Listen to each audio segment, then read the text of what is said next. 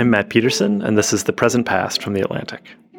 The Soviet Union withdrew its military from Afghanistan 30 years ago in February, and now it seems to be back, at least diplomatically. The United States is talking to the Taliban, and Russia is too. They're hosting a parallel set of peace talks. I don't think you can understand either set of talks without looking back at the history of the series of wars that have afflicted the Afghans for decades. Today I want to go back to the moment of the Soviet withdrawal in 1989. My guest today is Amie Ferris-Rotman. She's a reporter for The Washington Post based in Moscow, and she's reported from Afghanistan too. She's covered this resurgence of Russian interest in the Afghanistan conflict, and she Skyped me from Moscow. As we always do, I asked Amie to read an old story from The Atlantic. It was called Afghanistan Postmortem by Robert Kaplan from 1989. The title gives you a sense of how bleak his assessment was. Here's what Kaplan wrote. The Soviets lost between 12,000 and 50,000 men in Afghanistan, significantly fewer than the 58,000 Americans killed in Vietnam. Yet the number of Afghan civilians who were killed during the war, estimated at more than 1 million, is more than the number of civilians killed in Vietnam, a country that had 2.5 times as many people as Afghanistan. The Soviets achieved the effect of a nuclear strike without actually having to deliver one. Let's talk to Amie about what that meant. Hi, Amie. Hi there. So my first reaction when reading this old story by Robert Kaplan was kind of a shock at the scale of destruction that the Soviets called. He calls it the best example of total war, and he says it killed 1 million civilians. Now you have the Russians coming in and saying they can act as an honest broker. How do you make sense of that?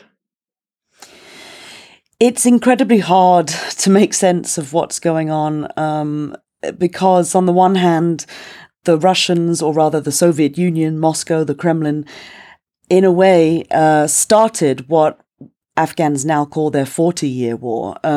What's going on today in Afghanistan, the American war, wouldn't have happened without what had happened before, which was the reign of the Taliban, and before that, the Civil War, and before that, the Soviet war in Afghanistan. So it's all connected. And somewhat ironically, the fact that Russia is now involved in trying to bring together a peace settlement plan for Afghanistan, for the country it plundered and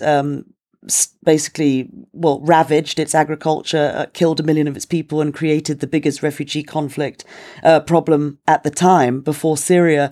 The fact that Russia's involved again feels both appropriate and strange at the same time.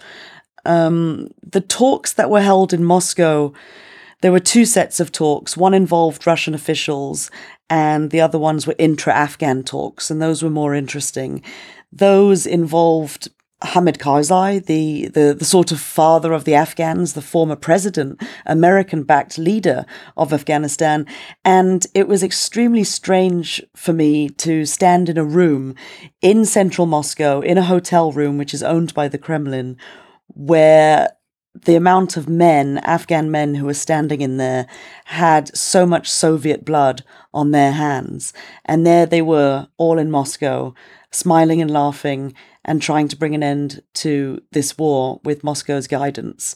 So, yes, it's kind of, history in the making, and it's remarkable to witness. So you mentioned the Afghans who had fought the Russians, and I know that, a lot of the Afghans from that era are still around and still important in Afghan politics. Do you know if that's true on the Russian side too? Is it literally the same set of people? Do you mean the people who would have been there during the Soviet war? Yeah. A few of them are there. So yes. So if we look at the Russian actors who are now involved in trying to bring all sides to the table and create a form of a peace settlement, we do see some new faces to the conflict. Sergei Lavrov, who is heavily involved in Russian efforts to create peace in Afghanistan, he was not involved in any way in the Soviet war in Afghanistan. However, we have Zamir Kabulov, who's an extremely senior official within the Russian Foreign Ministry who served in the Soviet embassy in Afghanistan during the 80s. He speaks Dari and Pashto, 2 of Afghanistan's main languages, and he knows all the players, and he pretty much knows everything there is to know about the last 45 years of Afghan history. And I think he is he's their golden ticket. By using him, by having him involved, the Russians have some serious clout because Kabulov is quite respected by Afghan power brokers. They may have been on opposing sides, but they all speak the same language, literally and figuratively. And I think that's worked in Russia's favor enormously. So how is the war remembered in Russia?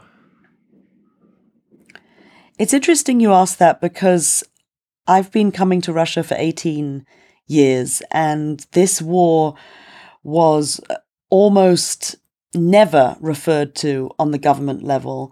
It was widely seen as a failure. It was called a political mistake by Gorbachev himself in 1989 when the Red Army had withdrawn in a humiliating defeat.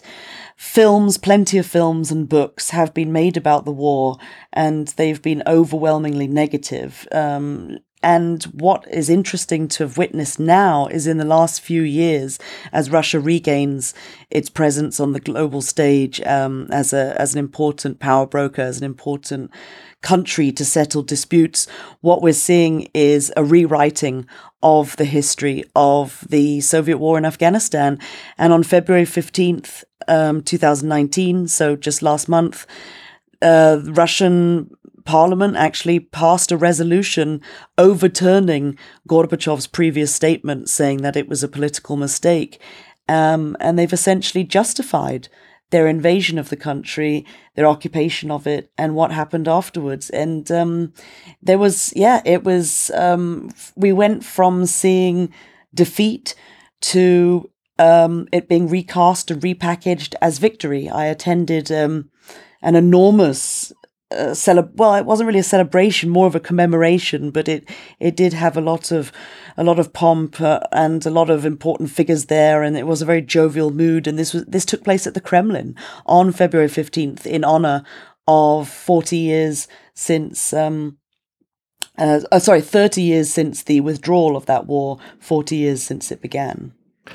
Do you know how Russian veterans of the war are taking that rewriting of history? I mean, I can sort of see why the Kremlin would want to do it, but I would imagine there are a lot of Russian soldiers out there who fought in this conflict who may not like this idea of having their past rewritten. Yes, so the Russian vets, and they go by the name Afghansi in Russian, they're a very interesting group of people. Mostly because they did fight this humiliating, awful war for which they then received very little honor and attention afterwards. And so the Afghansi community, the ones I've been speaking to, and I've tried to speak to a broad range of them, they are split down the middle, I would say, on the rewriting, the repackaging of this war. Some of them are absolutely delighted that the government has decided to honor them 30 years later. But some of them are equally not delighted, and they feel betrayed again. It was already a betrayal that they had to fight this war, which ended up being an absolute disaster, and a war which they believe they were told lies in order to enter the war. And now some of them feel that they're being betrayed a second time, that there's salt being thrown into the wound, that not only did they have to fight this completely awful and quite useless war, that now they're being propped up as part of a Russian modern day propaganda game to justify the Kremlin's greatness and its past. Yeah, you mentioned how awful the war was. That was one of the things that really comes across in this Kaplan story. I think he says it's Afghanistan, the Soviet invasion was the perfect example of total war. And I was thinking about that in relation to, the United States involvement there, where, for all its faults, the U.S. military really does grapple with the ethical limits of the use of force. It fails a lot of the time, but, the American war wasn't the Soviet war. Do you think that distinction between the sort of terribleness of these wars, do you have a sense of what that means to Afghans?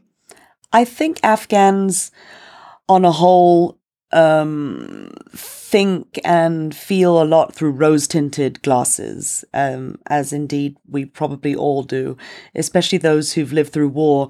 I was regularly surprised when I lived in Afghanistan by how many Afghans would tell me how wonderful the Soviets were, and how they compared to the Americans. And they would point to landmarks in Kabul and say, see that hospital, see that block of apartments. Who built that? The Soviets. What did you people do? What did the Americans build? Nothing. And that really is a kind of a common mantra, which Afghans say. And of course, Russians say this as well. I must say, there is some truth to that. The American war was very much into boosting the local forces, bringing democracy, championing human rights. The Soviet war was as brutal as it was.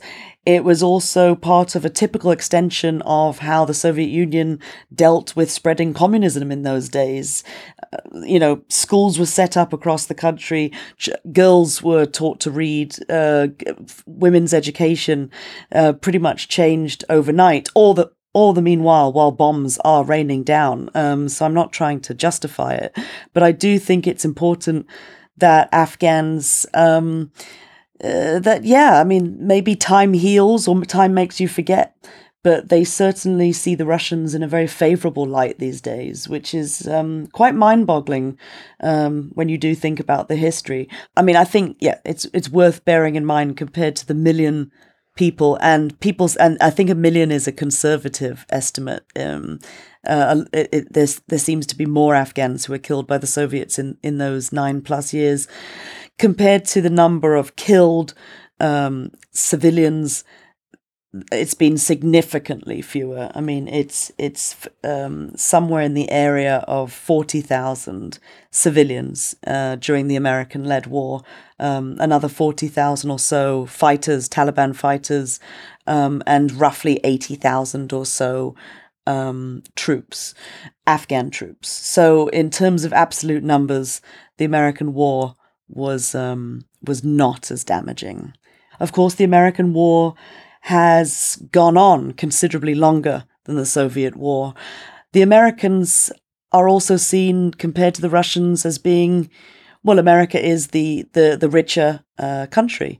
And so I think a lot of Afghans are genuinely confused as to why the Americans couldn't, quote unquote, fix their country, which we all know they have not been able to, whatever fix means. But the situation there does remain extremely, extremely volatile.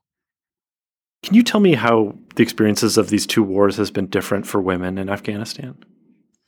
So the issue of women was extremely important in both wars, interestingly enough. The Soviets, just like their American counterparts years later, recognized that Afghanistan is a deeply traditional and conservative society where women have very few rights compared to how they do in the West. And so the Soviets, even though there was large-scale, massive bombing, they were interested in educating women. They set up female-only schools across the country. They made women bus drivers, which is in true Soviet fashion, copying what they did all over the Soviet Union. They made them tram drivers and all of that. The Americans had a similar approach in terms of education. They wanted to, quote unquote, free the Afghan women, to liberate them, which is to use Hillary Clinton's wording from the late 90s when she was talking about the Taliban then.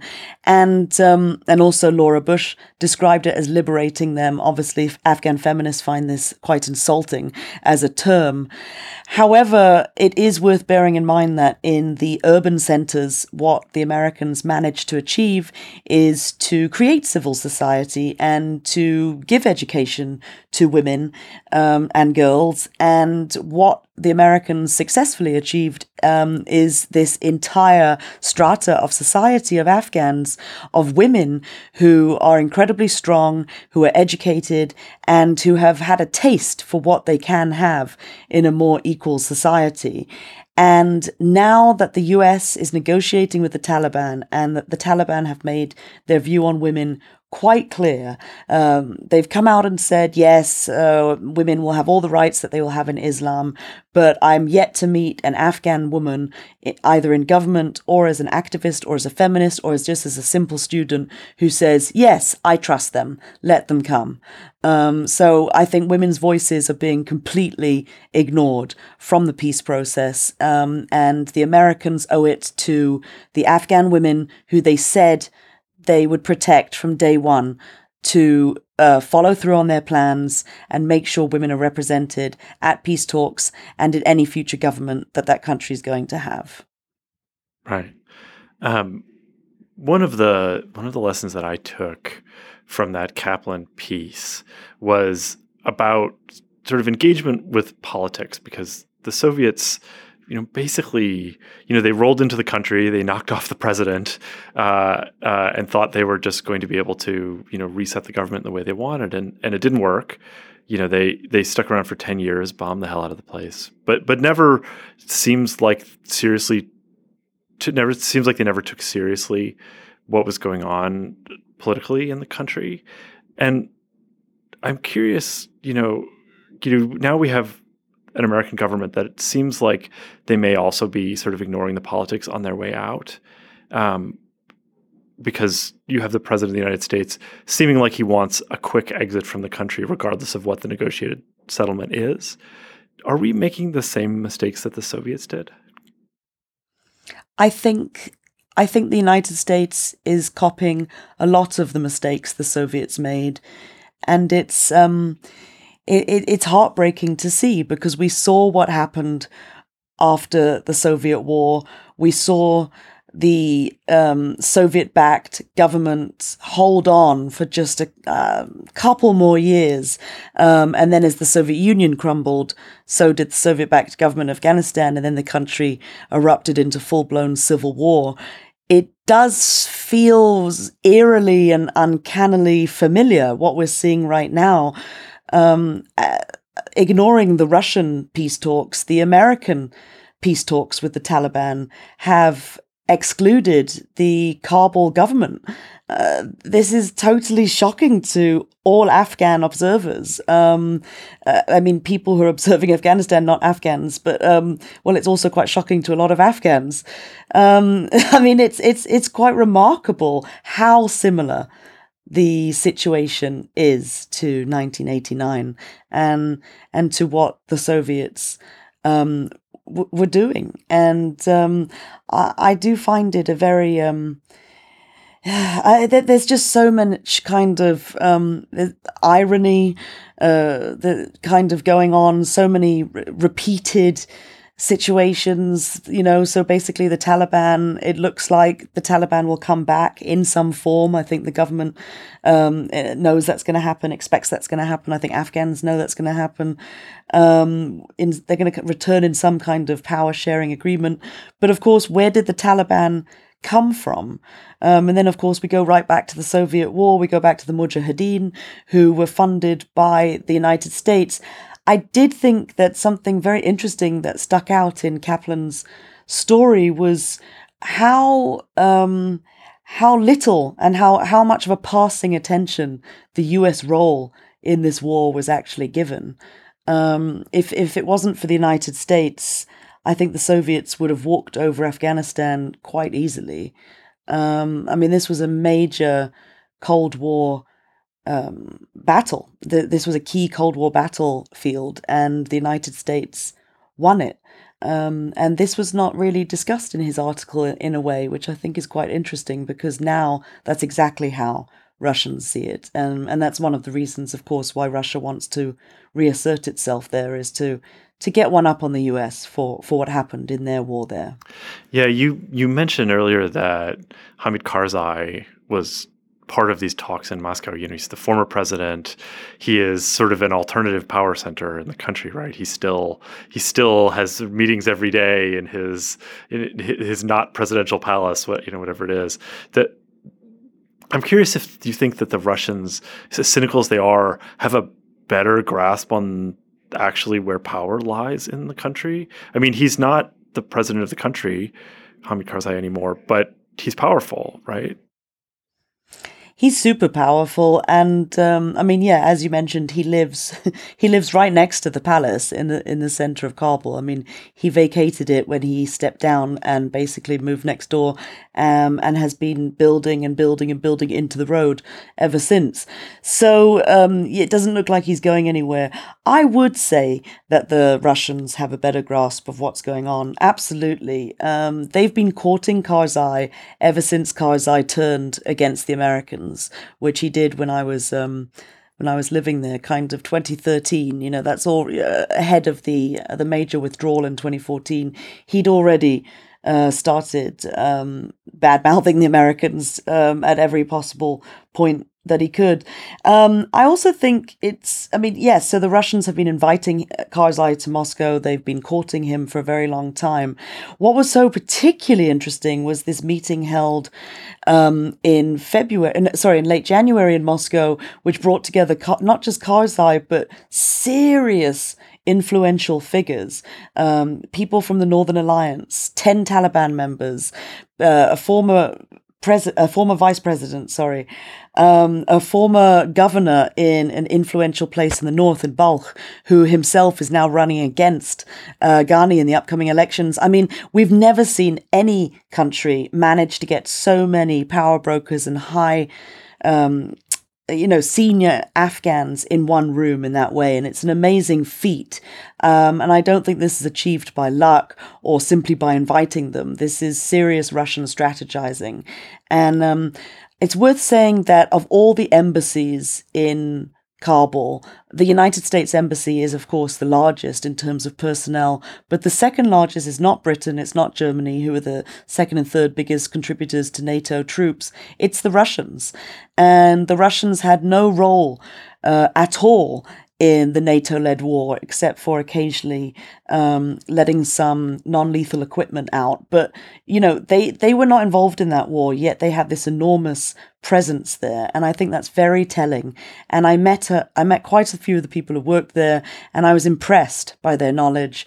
They had been sent to Tehran to learn Farsi over several years before being sent to Afghanistan. They knew the history in and out.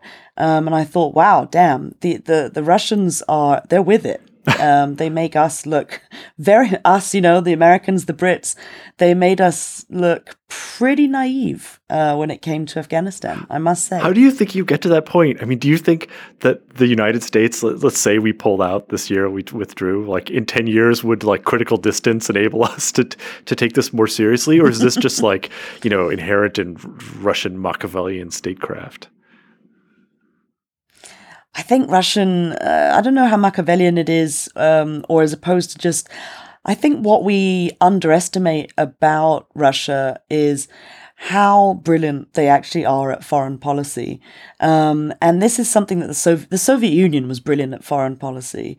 And by brilliant, I mean having a wealth of expertise and being able to be friends or have good relations with all sorts of conflicting characters in a way that we don't in the West. For example, Russia is able to have relations with Saudi Arabia and Iran and Israel and Turkey. They keep it up with everyone, and it's quite impressive. I really do think it's they've got a very well-oiled machine in the foreign ministry here. Obviously, quite a scary machine from other points of view, and we're talking about accusations of US election meddling, about poisoning of former spies in Britain. But in terms of how they view the world, I think they're very shrewd.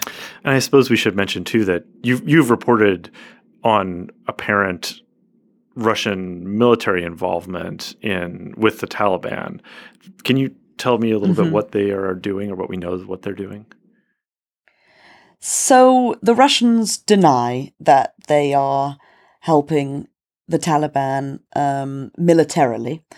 They've denied it many times. I must say, we've tried to look into American and Afghan claims that they are supplying the Taliban with arms, and we were not able to get very far. We weren't able to, we really tried, my colleagues and I at the Post, to get to the bottom of it. And it seems there's a lot of talk and there's not much to show for it. I mean, we were able to ascertain that some Kalashnikovs, some small arms, of course, are being sold to the Taliban by the Russians. Whether this is, we have a US general on record saying, whether this is 10 or 10,000, we just don't know, because pretty much all the cheap Kalashnikovs that you'll find, well, all Kalashnikovs are made in Russia. So, and also Tajikistan, which it has Russia's largest military base outside of Russia is in Tajikistan. Tajikistan is bordering Afghanistan, and the border is extremely porous. So, of course, weapons and all sorts of artillery are passing through that point, and we all know that. How much of it is intentionally coming from Moscow? I don't really feel we can say that with certainty. Russia definitely is genuinely worried about ISIS in Afghanistan. There have been some ISIS flare-ups in the north near the Uzbek border, and Russia has set up a small base there, although they say it's not really a base, but I mean, yes, it is a base. So in that sense, there has been some aid and some help to Taliban fighters there, but in what capacity or how large, we really don't know. Right. If you were going to write a version of this Kaplan story today, a post-conflict analysis of where we sit, do you think it would be as bleak as what Kaplan wrote? His story was a post-mortem. Is that the kind of approach you would take, or would it be more optimistic? That's a tough question. I mean, it would be difficult to write something that is as bleak as Kaplan has written and has accurately described as well. I mean, Afghanistan was totally and utterly ravaged by the Soviets. It was further ravaged, which is hard to believe, but it's true, by the civil war that ensued, but which was an intra-Afghan conflict, which is worth bearing in mind. So I would say that the most heartbreaking thing for Afghans to stomach, and also for us in the West to stomach, when describing or writing about the American war, is the fact of a lost or broken promise, a promise that went unfulfilled, a missed opportunity as well. Afghanistan will never in its life, and I mean, I can say this with, maybe, okay, I won't say never, but 99% sure that Afghanistan will never see the amount of money that it saw flooding in the way it did during the height of the American-led war. And that money was misspent. We all know it was misspent. The generals say it, even people in government. And it's a deep and utter shame, and it's shameful. But more than that, it's just so deeply heartbreaking in terms of what could have been achieved there and was not achieved there. The gulf is massive. And I really don't think Afghanistan will ever be given this opportunity ever again. And that's what's particularly sad about this, and makes it, in a way, even sadder and even worse than perhaps an old-fashioned style Soviet assault on the country. Because the Soviets they also arrived with the promise, but to build socialism. But that promise was so tepidly delivered compared to what the United States was doing there. Amie Ferris-Rotman is Moscow correspondent for The Washington Post. She's also the founder of Sahar Speaks, an organization that trains female Afghan journalists. The old story we were talking about is Afghanistan Postmortem by Robert Kaplan from 1989. You can read that on theatlantic.com. Amie, thank you very much. Thank you so much. This was super interesting.